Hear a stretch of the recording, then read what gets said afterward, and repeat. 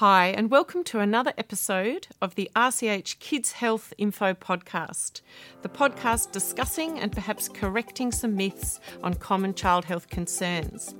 Today, your hosts are paediatricians Dr. Margie and Dr. Anthea.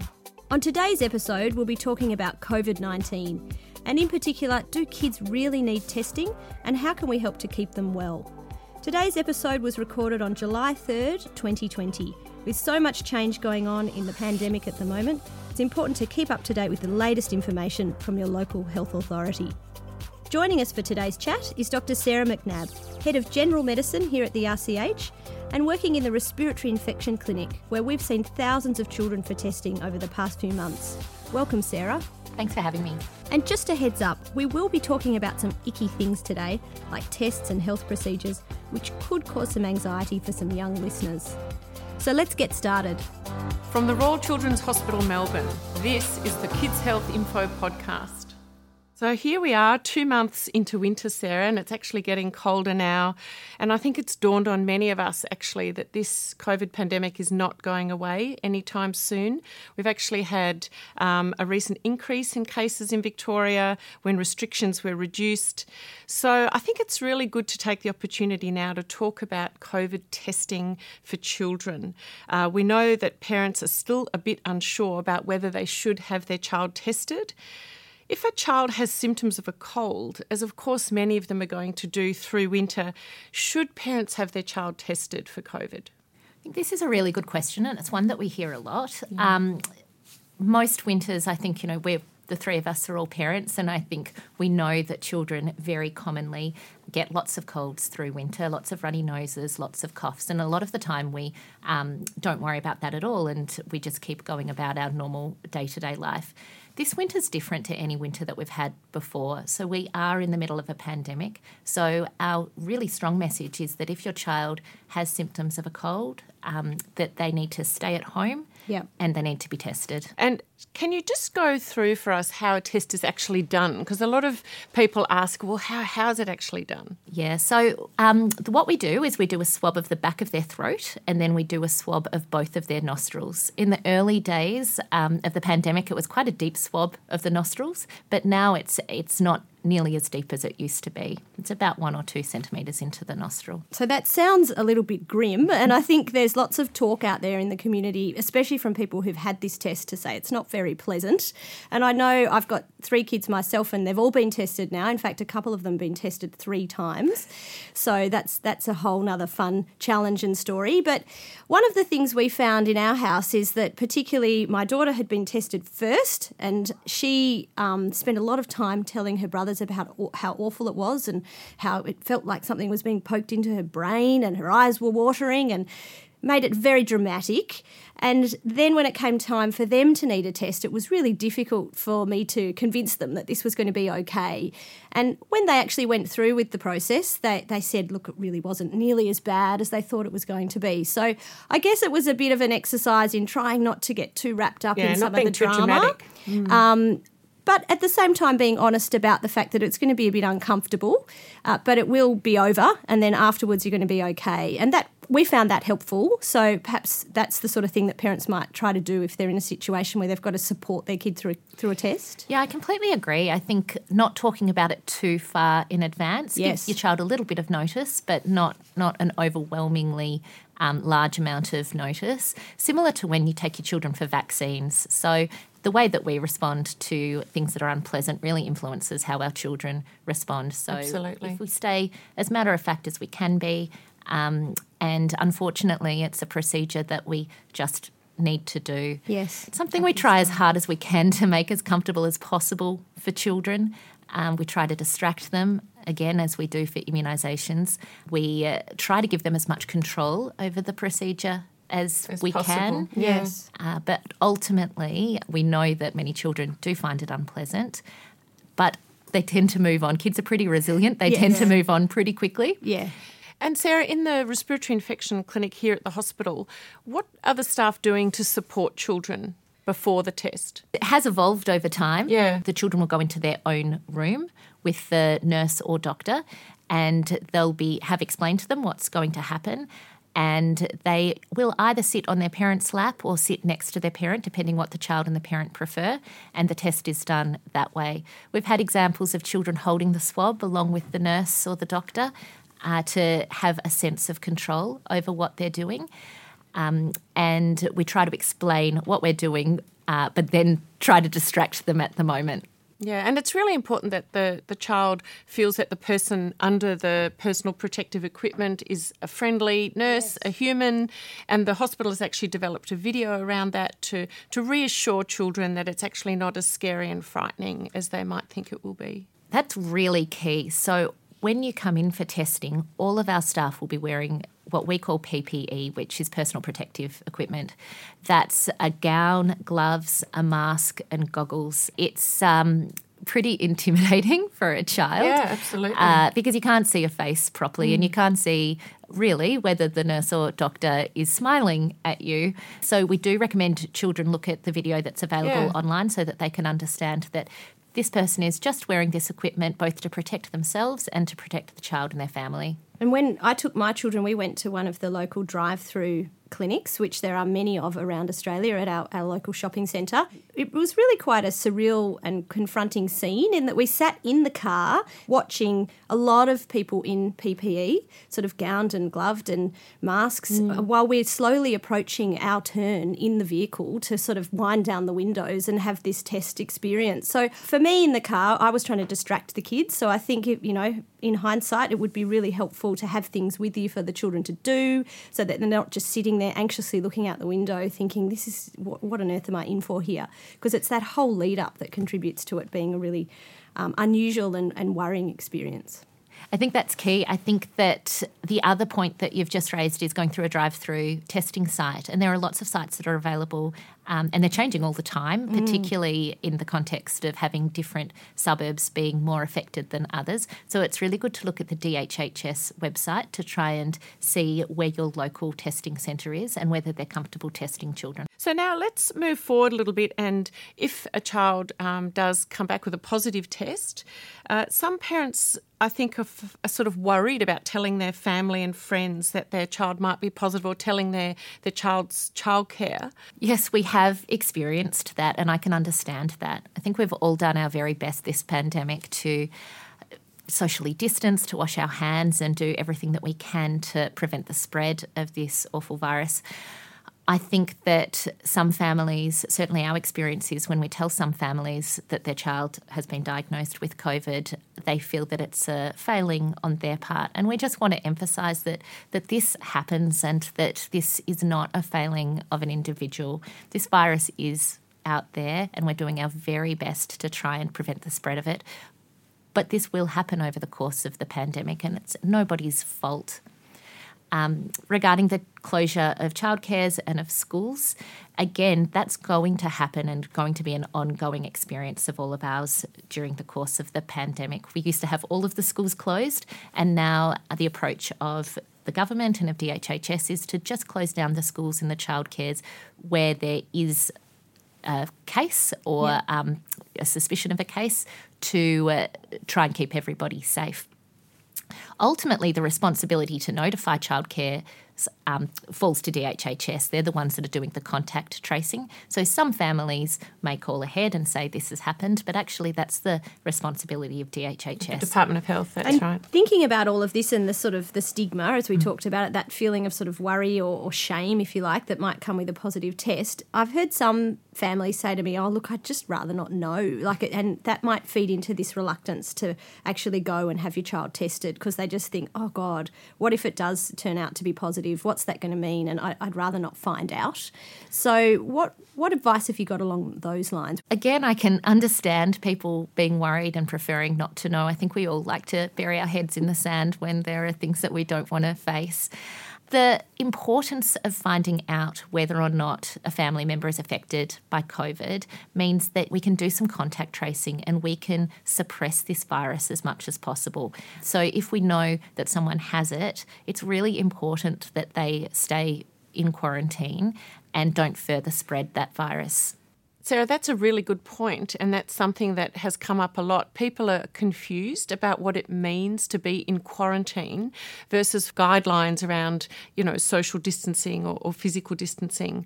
It's a tricky one because our rules have changed quite a few times. We've had various layers of lockdown, and at all times we're all social distancing, we're all washing our hands. Currently, if you're diagnosed with COVID or if you're a close contact of someone with COVID-19, then you need to stay in quarantine. And that means that you need to stay home. It's not like when you can just go out for essential reasons such as going to the supermarket. You need to stay home unless you're going out to get some... At all times? Yeah, unless you're going out to get some medical help. And that's quite different to just following, as you say, the guidelines from the Department of Health. Yeah, that's right. Just to be clear though, because again it's confusing, for all families that are diagnosed or have a close contact who's been diagnosed with COVID-19, the Department of Health does get in contact with them and they can help you navigate this. To understand exactly what you need to do. That's exactly right. Yeah. So, Sarah, what about the case where you've had a test but you haven't got the result yet? What do you do while you're waiting? If you've had a test because you have symptoms of COVID-19, then you need to stay home and stay isolated until you get that test result back and until your symptoms resolve. And what about if you don't have symptoms? It's routine screening. So some people are getting tested because they live in a suburb that's higher risk but they don't have symptoms. At this point, they don't need to do anything that's different to the normal rules for their suburb. Great.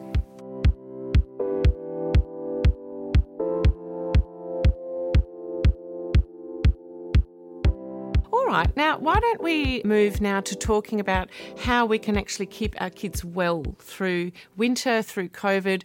What are some of the tips that you would give to parents about how they can really try and keep their kids as well as they can be? That's a great question, Margie, because we've done some research recently here through the hospital and found that parents have found during the pandemic period that it's really hard to keep up some of your regular healthy habits. So children are not sleeping as well or as much. They're getting less physical activity and exercise, perhaps eating more unhealthy food. So some of those things that are usually part of our everyday habits in life have slipped a little bit. How can we tackle some of that when there's so much going on and so many things to worry about?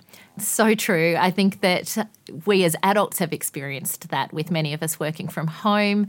Our exercise habits have changed, our eating habits have changed, and it's the same for our children. It's something that we need to make more of a conscious effort of this winter than any winter before, although the principles are still the same. And I think particularly around physical activity, because a lot of kids' sport obviously is cancelled, organised sport, team sport, but parents can still take their kids to the park, they can still take them around on their bikes and just keep them physically active, because obviously there's naturally been an increase in screen time with a lot of online learning, but also a lot more downtime, so potentially, time playing video games and so on. So just really stressing physical activity, I think, is really important. And what's been really hard, I think, I know in my household, is you sort of feel like you should have more time, like you're home more and there's not the same extracurricular activities or, ferrying kids here and there. A lot of people aren't having to commute to and from work. So there should be more time to do these things, but it's strangely so exhausting. Even though we don't seem to be doing as much, we're more tired than ever. And so what seems like an obvious thing to do, get into these habits and routines, is in fact incredibly difficult. Yeah, and I think comparing ourselves to people online as well, because Yes. I feel the same way. Where do the hours in the day go? I look at my social media and see people who are picking up hobbies and knitting and there are some baking. positives. Making bread, and that hasn't been my experience in lockdown. So I think it's finding new habits and new ways of getting outside that is really important for all of us. And I think what goes along this also, of course, is that some parents are worried about anxiety or that their children's worries are increased. Obviously, this is a very strange time we're in the middle of the pandemic. What are some of the things you might share with parents about how they might tackle worries in their kids or anxiety? It's a very tricky question. It's very hard, isn't because I think many adults have experienced anxiety through this period as well. I think we've had an experience that I don't know that many of us would have ever had before, where we've been through a period of lockdown where we're not allowed visitors. That has changed over time, obviously, but our usual support systems have all changed. And I think many adults have experienced anxiety looking at what's been happening overseas with this pandemic and worried about what would happen if it came here, worried about elderly parents and grandparents. Families have also been worried about the stress of the economy, which is really concerning for all of us. Many people have job uncertainty or have lost their jobs, and it would be unusual for that not to pass on to our children. Yes. And a level of worry is normal, I think, is important to understand as well. When there's so much change and things are so challenging, that's part of how everyone is going to cope with that. But it's when it gets more extreme, if people are very or extremely worried or they feel like it's actually interfering with their ability to function, perhaps work or parent or, just behave in a usual way, that might be a sign they need to get some help. Seek some help. That's exactly right. And my general attitude is to be pretty open and honest with your children, discuss their fears and give them a safe space where they can talk about it, so that pandemics shouldn't be a topic that you don't discuss at home. Right. If your child starts to bring it up, to have a natural conversation about that. It's okay to tell your children that you don't know what's going to happen and that you might be a little bit worried too. And together you can work out how to approach it. One of the things we did at the start of the pandemic in our house is when the children were asking about things they wanted to do, we had to cancel a birthday party, for example, very early on. And it's like, we'll do it after the pandemic. And so we started a jar that the kids labelled, and it was called, after the pandemic, big sticker on the front. And they were able to put in some notes of things that, we couldn't do now that they wanted to do later. And it's still sitting on the bench. And the other day, my daughter looked at it and was like, is there going to be after the pandemic? When do we get to open the jar? And, it was a really insightful moment. It's like, do you know what? We're all just reaching this point where it's like, well, is there an end to this? And that's bringing a whole nother, I think, dimension, layer and round of sort of anxiety and stress. We've got to find the energy to keep going. We've got to realise that actually things are going to be different for quite a long time. And that's hard as adults to get our heads around, and even harder for us to kind of communicate that to our children. Yeah, this is all very normal. I'd be surprised to find a household where there hadn't been some worry at some point through this pandemic. If it's becoming a real issue for you as a family, the first place I'd recommend speaking is go to your GP. Yes. Or telehealth your GP, as many are doing at the moment. The other people that are good to connect with are psychologists or counsellors. Sarah, another thing I wanted to talk about is the flu vaccine this winter in terms of keeping kids well and healthy and protecting families. We know that we've seen less flu so far in Australia. What would you say to parents about, is the flu vaccine still important this winter?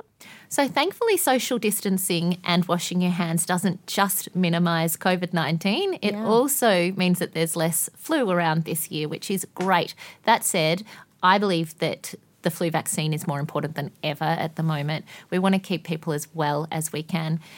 Also, if you do happen to get the flu, you're going to have to stay at home until your symptoms resolve. You're going to have to be tested for COVID because the symptoms of flu are almost identical to the symptoms of COVID-19.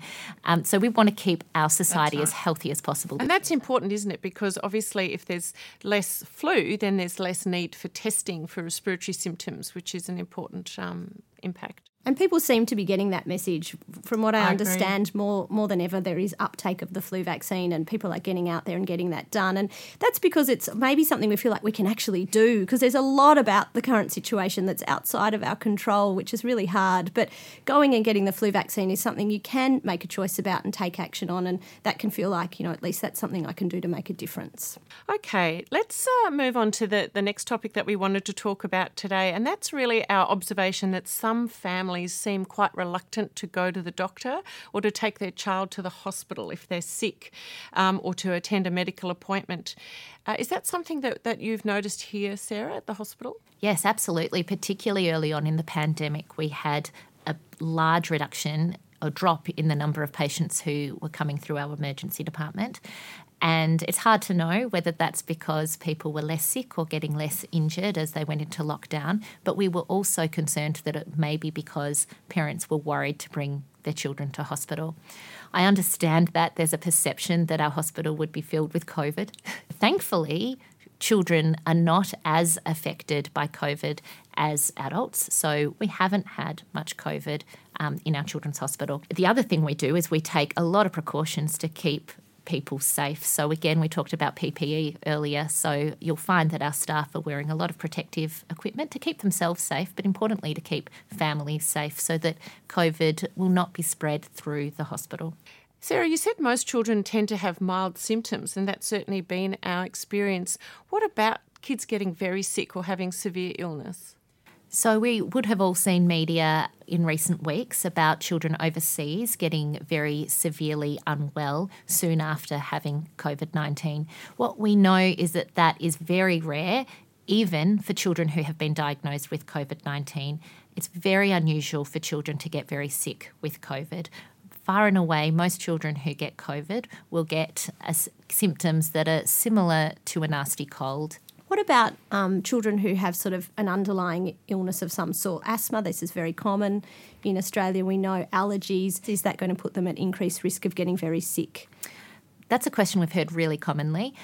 When we look internationally, where there have been lots of cases of COVID, we actually haven't seen COVID-19 affecting children, even with chronic illness, in a disproportionate way. Yeah. So our message is that if your child was okay to go to school before COVID, they're okay to go to school now. I think that's really important because I've certainly heard lots of people in my own network, family and friends who have that worry and think, oh, perhaps it's better if I keep my child home. But the message really is no, they're not at increased risk and it's okay for them to be going to school. Yes. So I think we can really understand that parents might feel fearful about taking their child to a hospital, to a medical service, but that they don't need to be.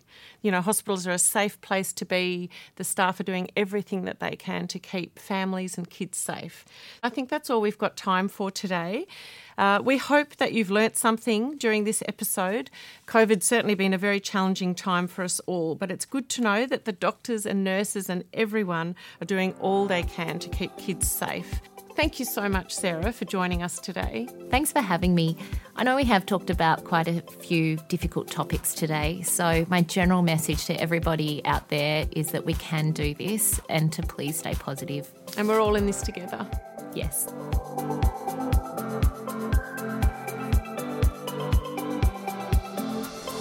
If you enjoyed this episode, please share it with your family and friends and follow us on your preferred podcast platform. And we'd love you to leave us a review. You can also find additional information about COVID-19 and links to all the resources we've talked about today in our show notes. Thanks for listening.